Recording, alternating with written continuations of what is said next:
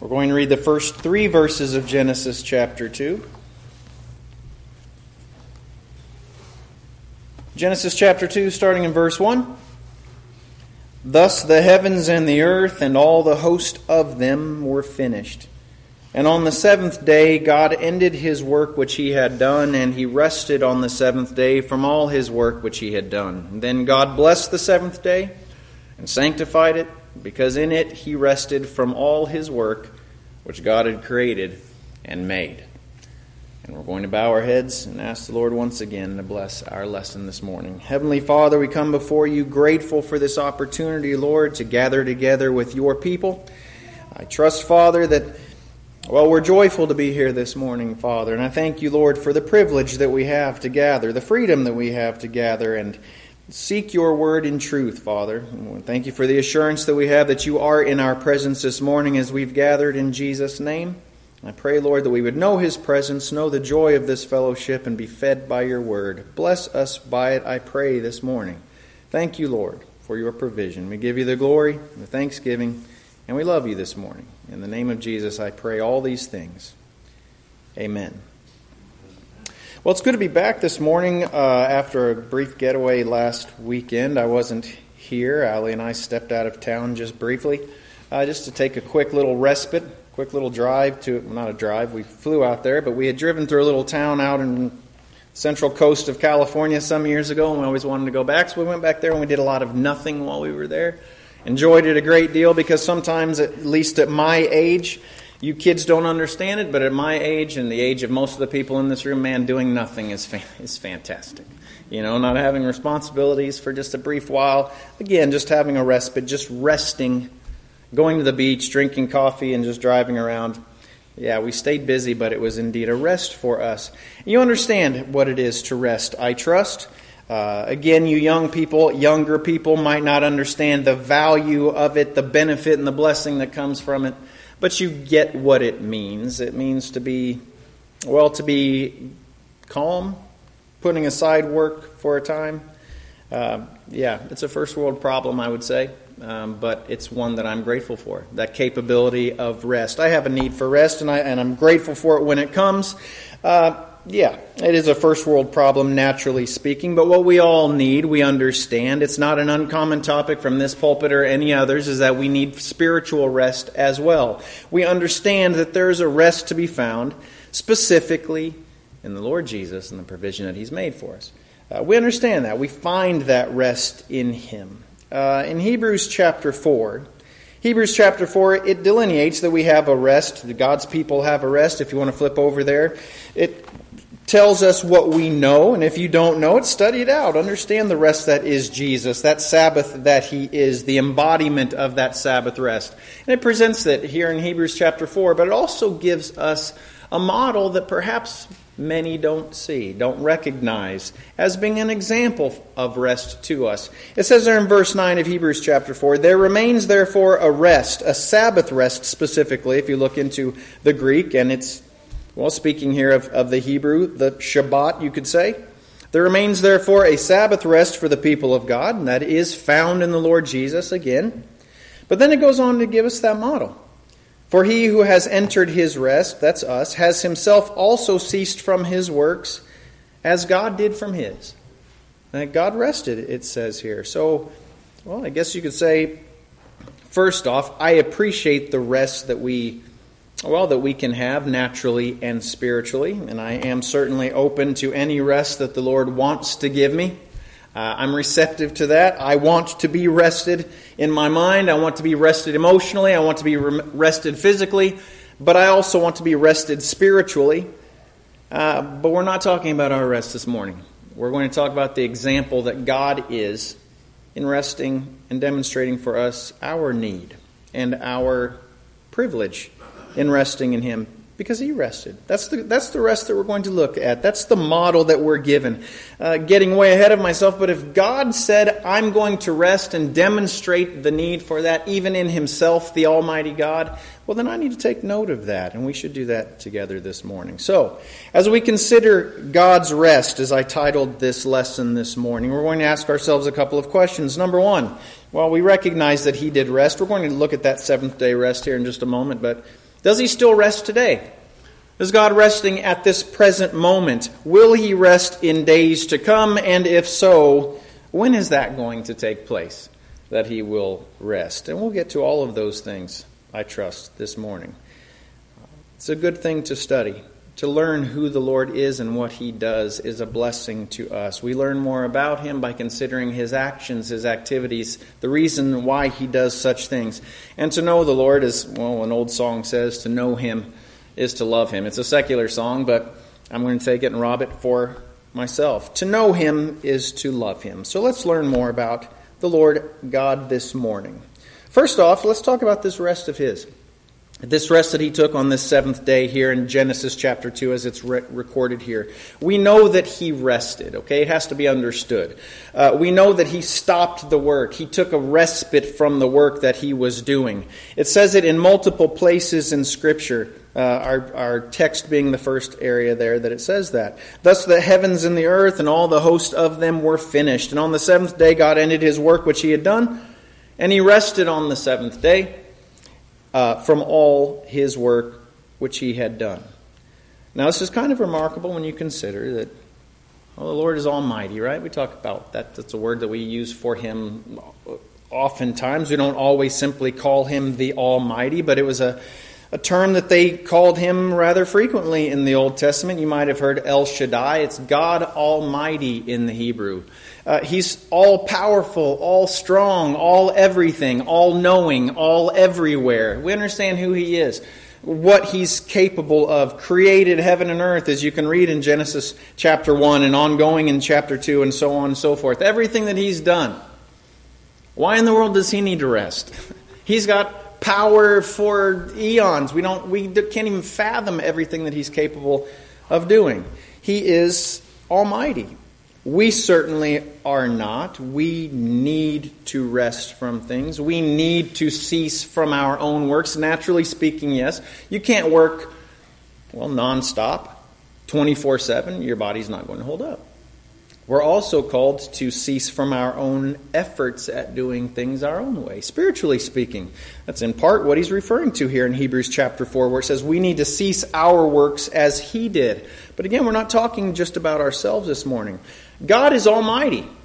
Doesn't have a need of taking a breather and stepping back and going, "Woo, man, I need to get some AC on it." That's not who he is. He's capable of all things. So why? Why did he rest? Well, I think it's remarkable to say that before he offered rest to Israel by going into this promised land that he had established for them, before he offered rest to God's people just in this age, in Jesus, before he even offered any of those things, when there were only two people on the earth, he rested and gave an example for how to do so. Gave an example that we were to rest. When there were just two, Adam and Eve were the only ones. Just after he created people, separated the sun or the heavens and the earth. He separated the earth into ocean and land. He separated that into vegetation and animals and all this. And then he created two. And then he said, "Stop. All is good." He saw that it was very good. And it was then that he rested, when there were only two witnesses there. And he appointed significance to that day. And I don't know all of the understanding that Adam and Eve had. I don't know everything that they comprehended. But they were there to witness it, I believe. That God was resting. He established very early, when there were but two people on this earth, he rested before them. And he blessed the seventh day, and he sanctified it, because in it he rested from all his work which God had created and made. It's significant to us. I believe it should have been significant to them as well, that he saw that everything was good, and he stopped and he ceased. And I think it's the book of Exodus where it says he was refreshed in this moment. There's a measure of peace, I guess you could say. Goodness that was present. It's significant to us that the Almighty God, El Shaddai himself, rested.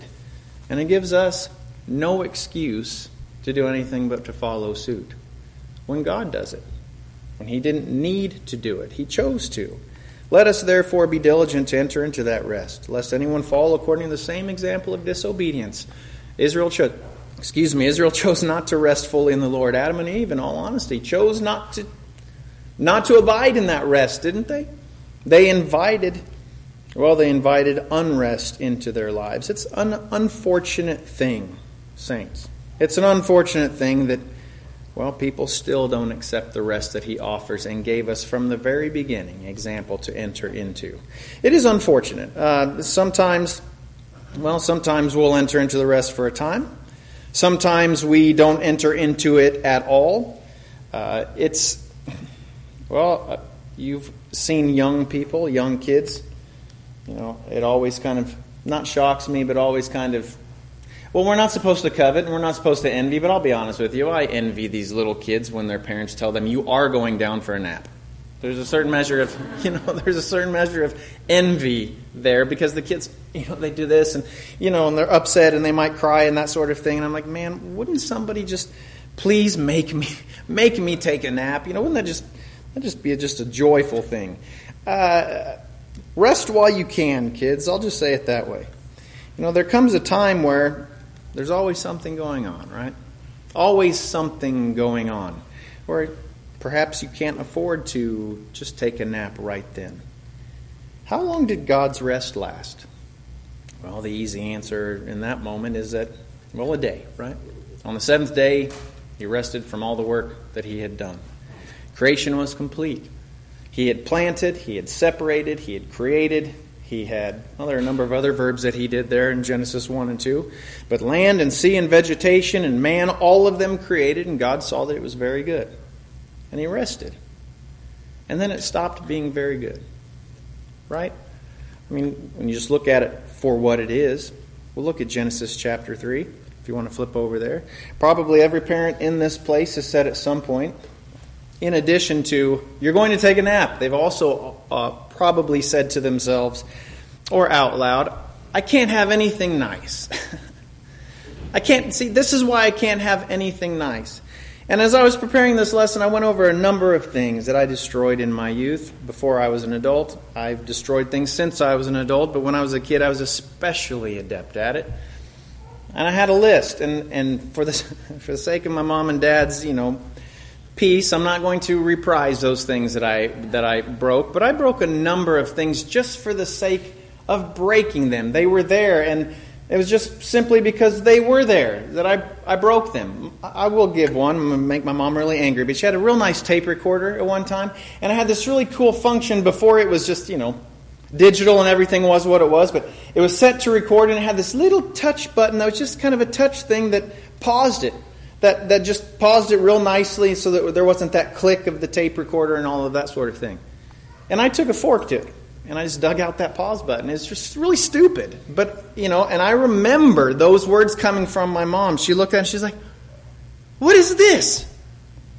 I took a fork to it. I can't have anything nice, she said. How long was it?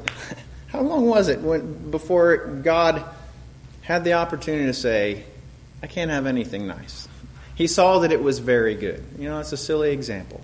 But he saw that it was very good. He had a perfect creation. He had a perfect, couple of people there. How long was it before sin was invited into that and things went south? Well, it might have been 24 hours. It might have been just for the extent of that 24-hour period, that day, that seventh day that he rested. It might have been 24 months. I'm not going to speculate. I don't know. But how long was it before the Lord could have said, I can't have anything nice. I can't even shut my eyes for a moment. That's another set of words that I'm sure parents have said in this room. I can't even rest for one moment. I just put you aside for a minute so I could, Calgon, take me away just for a little while. And look what happened. How long? I don't know how long that it was, but the Lord had that opportunity to say that. Then to Adam he said, because you have heeded the voice of your wife, in Genesis chapter 3, verse 17, and have eaten from the tree of which I commanded you, saying, you shall not eat of it. Well, things went bad there. Cursed is the ground, even naturally. Cursed is the ground for your sake. In toil you shall eat of it all the days of your life. Both thorns and thistles it shall bring forth for you, and you shall eat the herb of the field. The work that he had rested from was no longer fully intact there, was it? It was no longer, all of it was very good. Even if it was just isolated to man and wife there. Sin had entered in, and there was a sullying of what God had done there. And I would say that to some measure, and if you'll follow me here, God's rest was over at that time. God's rest was over. Now, I'm getting way ahead of myself once again, but his rest was never complete, even on that seventh day. He rested from that work of creation. There was plenty else going on, but again, at that point, certainly in regards to mankind and creation, his rest was over. What do I mean by that? Well, let's look at question number 1 for ourselves. Does God rest today? Is he resting at this moment? And I would say that the simple answer is no. No, he does not rest today. We sang a special not long ago. It's been maybe a little while ago, I don't know. We changed the words to it, which we're prone to do. We actually changed a couple words in the song that we sang this morning. But it's called Restless Love. Perhaps a number of you all have heard this. We changed it to Selfless Love because I didn't like restless. Because you know what? Little Greggy was restless. Couldn't do anything. There's anxiety because you just don't have anything to do and you're fidgety and all that kind of stuff. And I didn't like hearing God kind of described as being just restless, like shifty and that sort of thing. Man, he's restless. And I kind of regret changing the words to that because as I've studied this out and considered who he is restless, not anxious. There's a difference.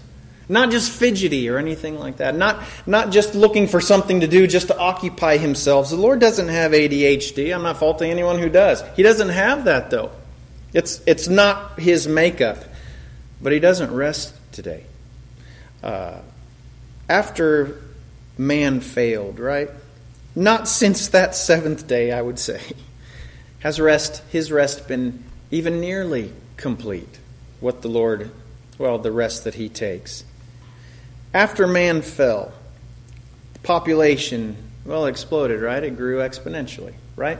We can look at the generations coming from Adam. 9 generations later, you have population of mankind expounding. Flesh is becoming more and more. And the enemy is there present, mixing in his own direction and his own purposes in that flesh. Satan was present.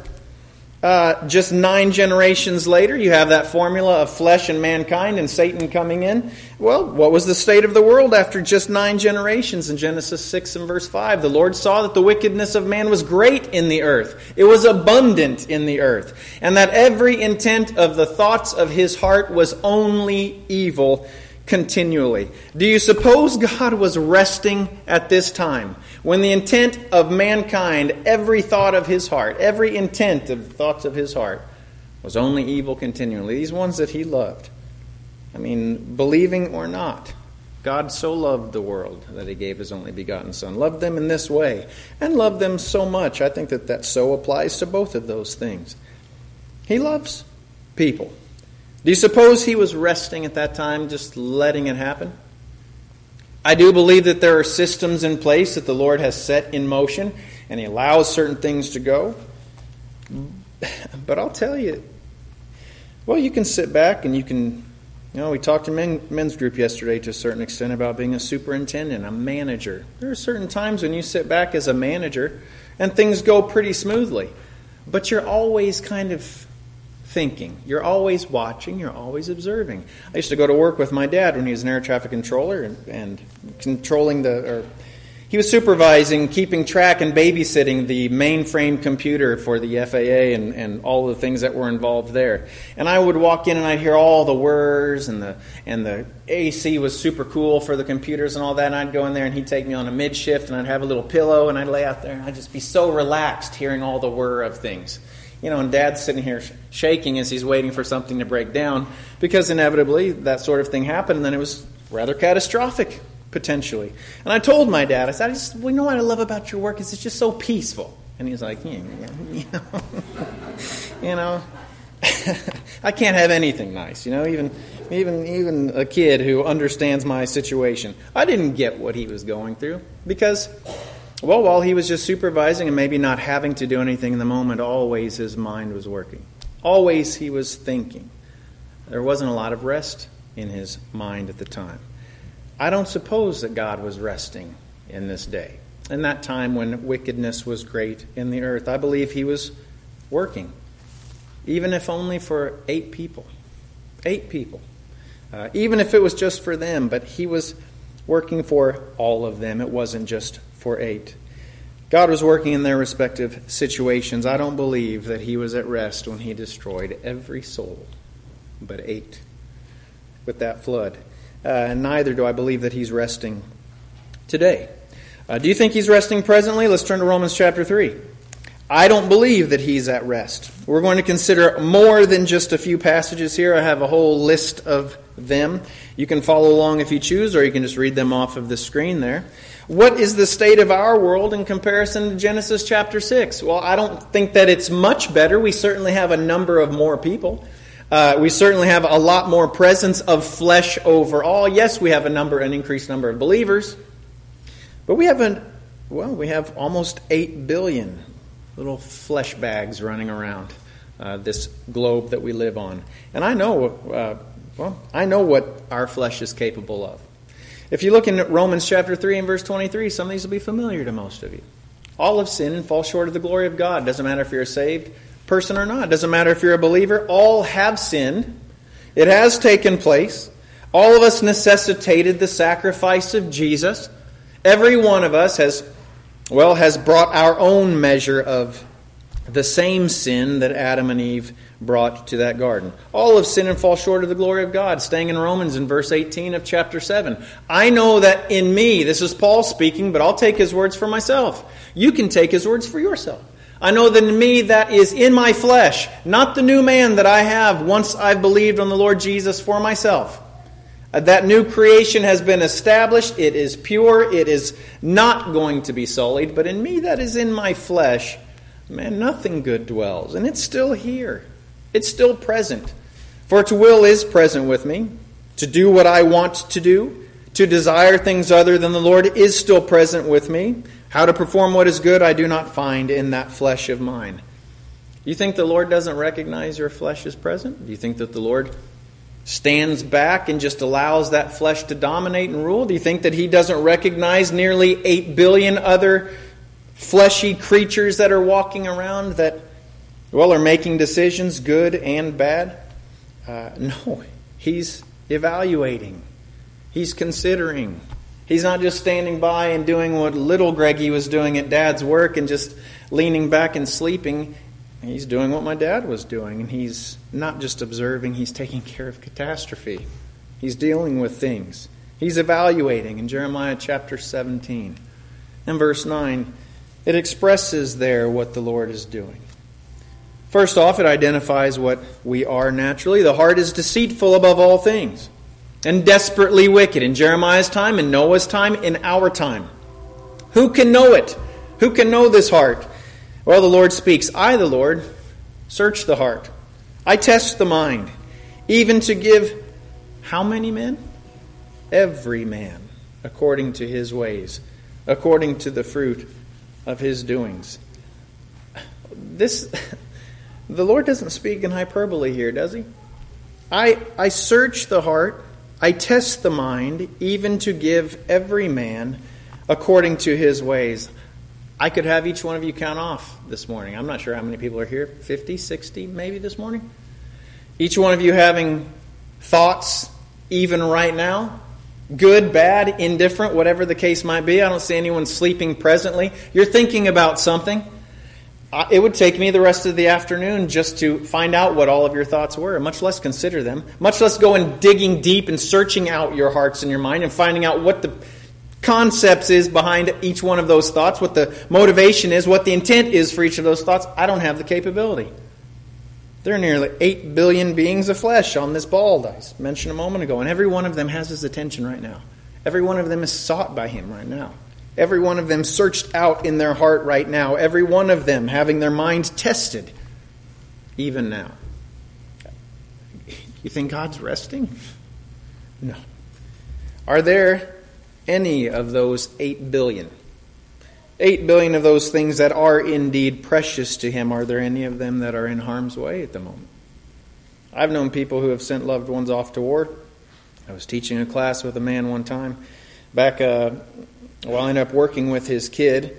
And I sat in there and we were on a break one time and he was looking and seeing what was happening in Iraq at the time. His kid was overseas right in the thick of it and he started weeping right there right there in the break room. Mike, what's going on? He says, I want my kid back. I hadn't experienced anything like that. Vietnam having been before my birth even took place, being the last real conflict that we think about that sort of thing. And he was sitting there right there in the moment, just, yearning for this one who was in harm's way. He did come back, just so that you're not worried about it. He did come back, and I actually worked with his kid later on, as a matter of fact. But I've known people who've sent loved ones off to war. Different families here just sent their kids off to college. Not war, but sometimes it feels like a battle to some extent, right? And you worry about them, don't you? I just hate seeing them grow up. Man, I'll tell you, maybe I'm getting personal here, but I couldn't stand sending Josiah Gordonier off to college, because to me, he's still 8, still talking to me about lizards and snakes and that sort of thing. That's what I saw going off to school. And he's off living essentially by himself, outside of his parents' control or protection, that sort of thing. We worry about these ones. They're in peril. They're in danger. What might happen to them? And you can sit and think to yourself, and I do, well, the Lord is Almighty God, and He's capable of protecting and doing all these things and shielding and all of that sort of thing. And part of the worry that we have for our young people is what might happen, right? The Lord knows what's going to happen, so He doesn't have that worry. Man, saints, how difficult would it be to know the poor choices that were going to be made? To know I can do everything, offer everything to this one, and they're still going to turn away. They're still going to push back. They're still going to end in catastrophe. They're still going to end in failure. I'm going to send my son, and both of us suffer in a manner that no other living being has suffered before. Both of us, father and son, suffering. And yet they're going to reject, and they're going to hate, and they're going to do all of these things. I don't know that that's a better thing, to have everything known. It certainly wouldn't be an easier thing, and I will just say this, it's not a restful thing to the Lord, I would imagine, either. He's not resting, He knows. He has precious beings to Him that are in harm's way. We're at war right now. We understand this. We talk about the warfare of the Lord that He has put before us. We have been commissioned and enlisted in His battle, and He tells us about that in Ephesians chapter 6. We do not wrestle against flesh and blood, not just natural armies or those things that we battle against. Above all things are spiritual things, principalities, against powers, against the rulers of the darkness of this age, against spiritual hosts of wickedness in the heavenly places.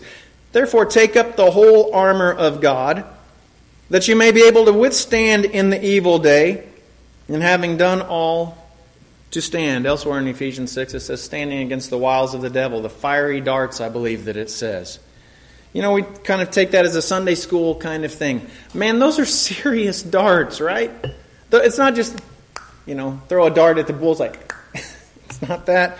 These are lethal blows, eternally damaging weapons that Satan is yielding and wielding at us. This is what the Lord knows. We're in danger. We're in harm's way. He knows that we have this enemy that's bent on harming us, injuring us and hindering us and destroying us if he had that capability.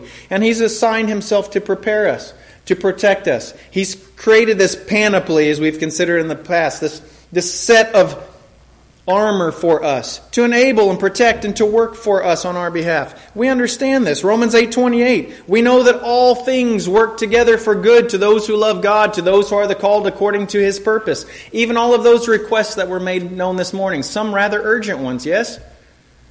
All things work together. Is it because He set them, He's put everything in motion, just sitting back and saying, I know how this is going to turn out, everything? He's actually working. It's not just us making this happen. Who's working it together for good? Who's manipulating some of these things that need to be manipulated for our good? It's not going to turn out well for us if He doesn't get in and actually do some of the sewing of said tapestry, right? If He doesn't show His own craftsmanship, His own work, His own effort at creating what will work good for each and every one of us in our each and every circumstance. Each one of our scenarios. Who's working for that? Well, it's the Lord. Is he at rest presently? No, he's busy working together for good. For all of us who love God and are called according to his purpose, working that purpose for our good. That's not resting. He's not resting. His eye and his heart is upon us always. Some of these familiar passages that we look at need to remain familiar to us because of the power behind their words. Matthew 10, verse 29. He says, "Are not 2 sparrows sold for a copper coin? Not one of them falls to the ground apart from your Father's will." He has an understanding, he has a desire, he has a purpose even for those things. If a tree falls in the woods, does it make any noise if no one's there to see it? You know, God sees the tree fall in the woods, so yeah, it makes noise, whether you want to get into that philosophy or not, that goofy stuff. If a sparrow falls out of the tree, not only has the Lord known it, but he willed it. Man, that's getting down to the nitty-gritty of things, right? I can't even order my own life in the means. I don't have the control over my own life that I would like to. I don't have the capability, don't have the mental fortitude or the horsepower up here. And yet he's all over this. The hairs of your head, the very hairs of your head, are all numbered. And I can make bald jokes, but this is no joke. That's not a static number, you understand? You know, even those of you with hair, run a brush through your hair. What happens? You're going to have at least one there, right? At least one. The Lord knows when that's gone. It's not something. That's not just me just talking preachery, goofy talk. The Lord monitors the number of the very heads. I can't even get my words right. The very hairs on your head. Numbered. Do not fear, therefore. You are of more value than many sparrows. I love that passage. The Lord has his eyes on you. The flesh and sin are always present, we understand. In Habakkuk 1:13, you are of purer eyes than to behold evil and cannot look on wickedness. So he recognizes that sin is present there. He recognizes and understands and is constantly abraded by that sin. It doesn't mean that I'm not going to look at that because I just cannot be touched by this. His eyes are too pure to sit and study and get into the mix of that. But you know, I'll tell you, there were times in the fire station, this isn't just trying to sound all noble and that sort of thing, but there were times when things were so defiling being discussed at the table, I had to get up and walk away. There were times when I would come back from a call and the guys would have something on the TV that I'd walk in and I'd have to turn around and walk out.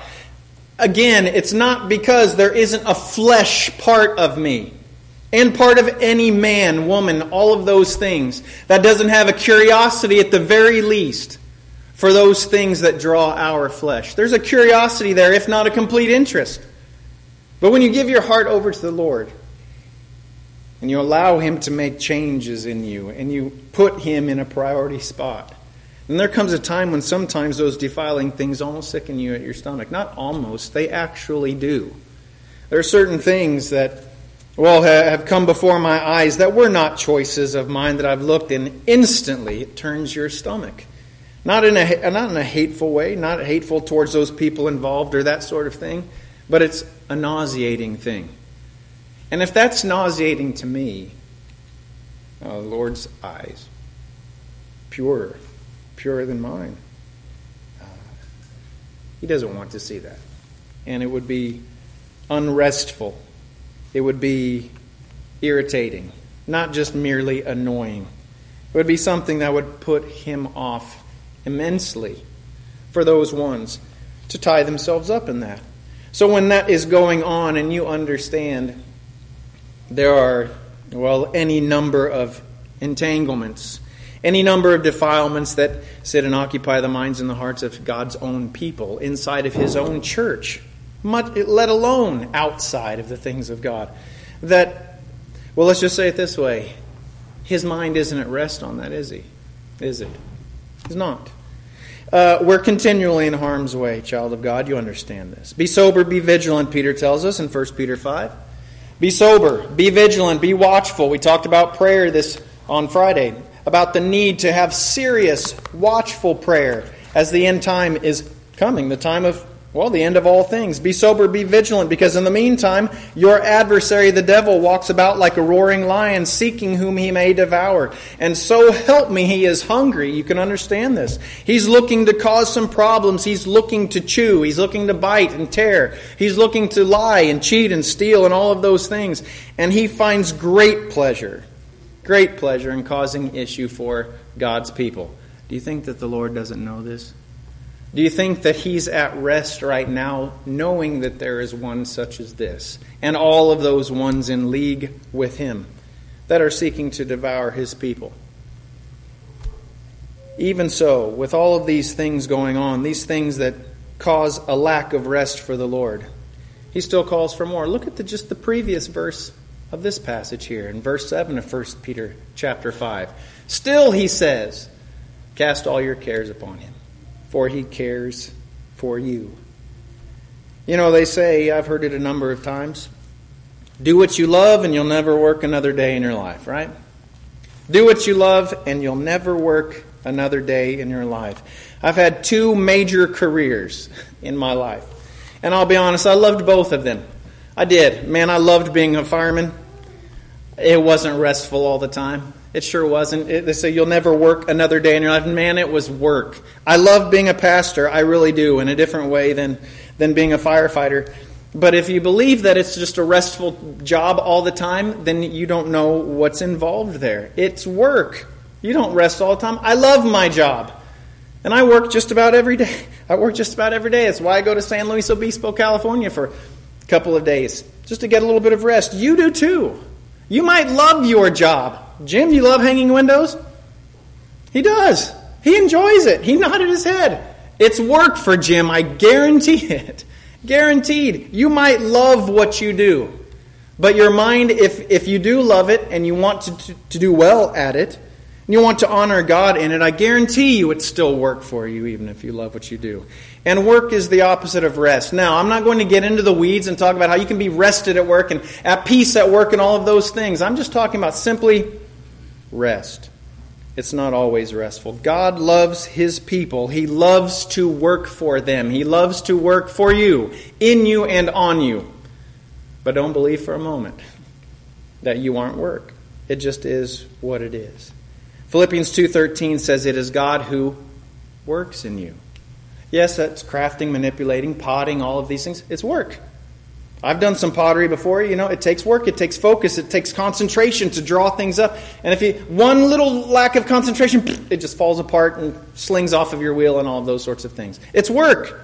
Both to do will and to do for his good pleasure. He's working that in you. For whom the Lord loves, he chastens and scourges every son whom he receives. You chastise your kids, yes? Do you enjoy it? Well, there's a certain measure of satisfaction sometimes when they've done you wrong, you're like, you're not going to this place, you're not doing this, I'm taking this away from you and this away from you. But the satisfaction also comes with a measure of, I wish I didn't have to tell them this again. I wish I didn't have to deal with this again. What happens if they don't get this? There's going to be problems, right? And so there is a measure of anxiety, and there's a measure of work, and there's a measure of effort, and there's a measure of just corralling the little ones, and a measure of doing this. It takes effort and work, and it is not always rest. It isn't rest to chasten. It isn't rest to correct. It isn't rest to protect. It isn't rest to rescue. It isn't rest to prepare or enable or to teach. Is God at rest presently because he's doing all of these things? I say no. No, he's not. He's not at rest. I promised you another question. Will he rest again? We saw him rest, at least in part, on that seventh day. Will he rest again? Well, I'll just say it this way. Not yet. It's going to be a while. Even on that seventh day, truly, he only rested from his work of creation. I don't believe the rest was complete, as I said earlier. As long as there's flesh, as long as there's sin, as long as there is an enemy present, as long as his people are in danger and harm's way, God's going to be at work. He's not going to rest when there is work to be done. And child of God, there's work to be done, even if it's only in you. But it's not only in you. There's work to be done in me. There's work to be done in this world. There's work to be done in Israel, but he's going to do a work. Let's look at them for an example. Isaiah chapter 62 and verse 1. He still works even today. Even right now. And he's working all the way till the very end. His rebellious people, Israel, those ones who have rejected the Lord Jesus. I think that hurts the Father's heart, don't you? I mean, all that he had given them throughout time, preparing them for Jesus coming, for that Messiah. And when he came and went, well, there was so much disregard at the very least, joy on the parts of some when that guy was just put away, and let's let that go and keep on going this way that was not intended for them. The Lord still works for those ones. For Zion's sake, he says in Isaiah 62 and verse 1, I will not hold my peace. And for Jerusalem's sake, what does he say here? I will not rest. I will not rest until her righteousness goes forth as brightness, and her salvation as a lamp that burns. It's going to happen, but not in this age, saints. The Gentiles shall see your righteousness, and all kings your glory. You shall be called by a new name, which the mouth of the Lord will name. There's still a work to be completed there. And that work and that time is not done. It's not finished now. The Lord is working indeed. We can see his church as an example. You and me, a little bit more of a figurative presentation here of his ongoing work that isn't going to be finished until everything is said and done. Turn to Ruth, the book of Ruth. Again, figurative certainly, but if you've studied the book of Ruth, you've considered the story of that woman, that man Boaz being a picture of the Lord Jesus, Boaz desiring this woman Ruth for his own wife in a godly manner, providing for her in every possible natural way that you might consider. He's a picture of Jesus, providing for us, seeking us as a bride, as Boaz did Ruth. And in Ruth chapter 3 and verse 18, Naomi, Ruth's mother-in-law, was pointing out to Ruth what Boaz was going to do for her, right? Just out of context, just very simple, plain, just consider this being regarding Jesus and us. When then she said, sit still, my daughter, until you know how the matter will turn out. For the man will not rest until he has concluded the matter this day. Our Lord will not rest until he has concluded for us the matter. Until he has satisfied every provision, offered every possible capability, every possible provision for any and all who will receive. He's preparing a bride from his church. He's preparing us for our completion. And that matter of our completion, the completion of the bride from that church, the body of Christ, it hasn't been concluded yet. And the man will not rest until he has concluded that matter. He's seeing it through to the end, and the end is not yet. But the day is coming, yeah. It is that.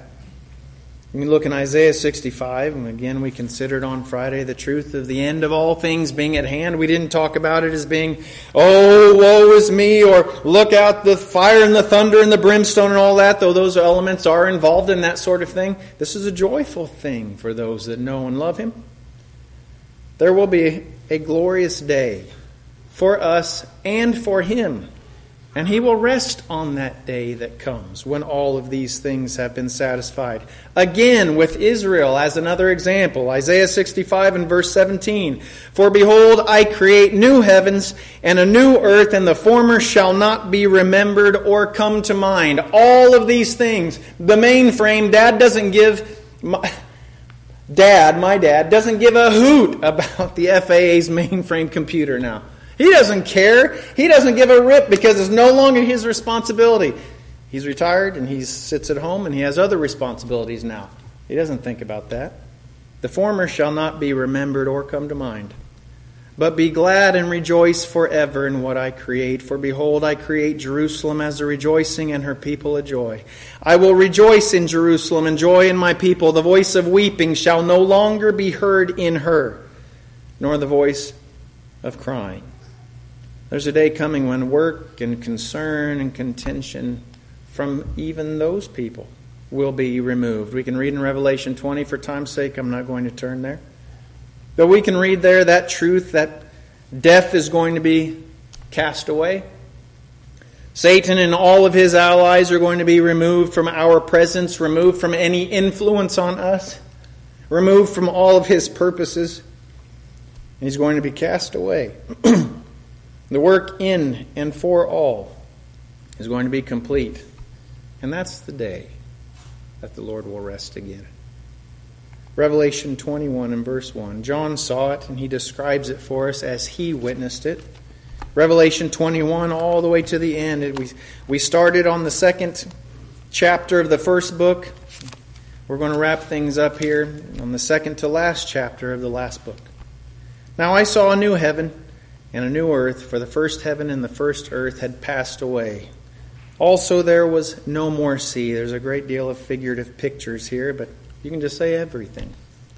Then I, John, saw the holy city, New Jerusalem, coming down out of heaven from God, prepared as a bride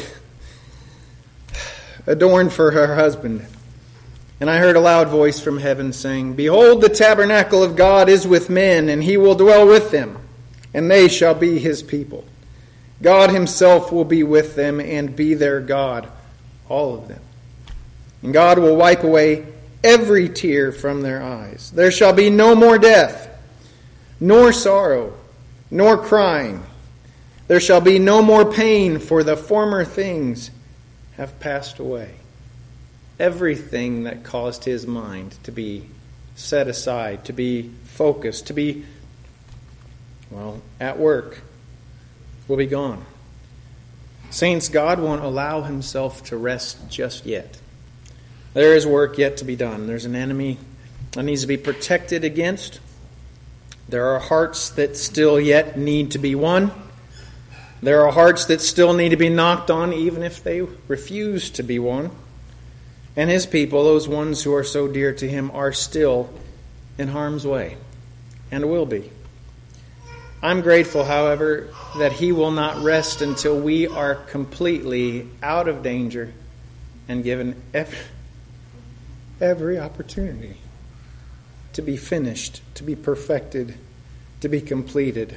I'm grateful he will not rest until all sin, all defilement, all death, all pain is removed. And then the Lord God, the Almighty, El Shaddai, Man of War, our potter, our creator, our workman, well, then he will enjoy true and complete and total rest for much, much longer than that seventh day.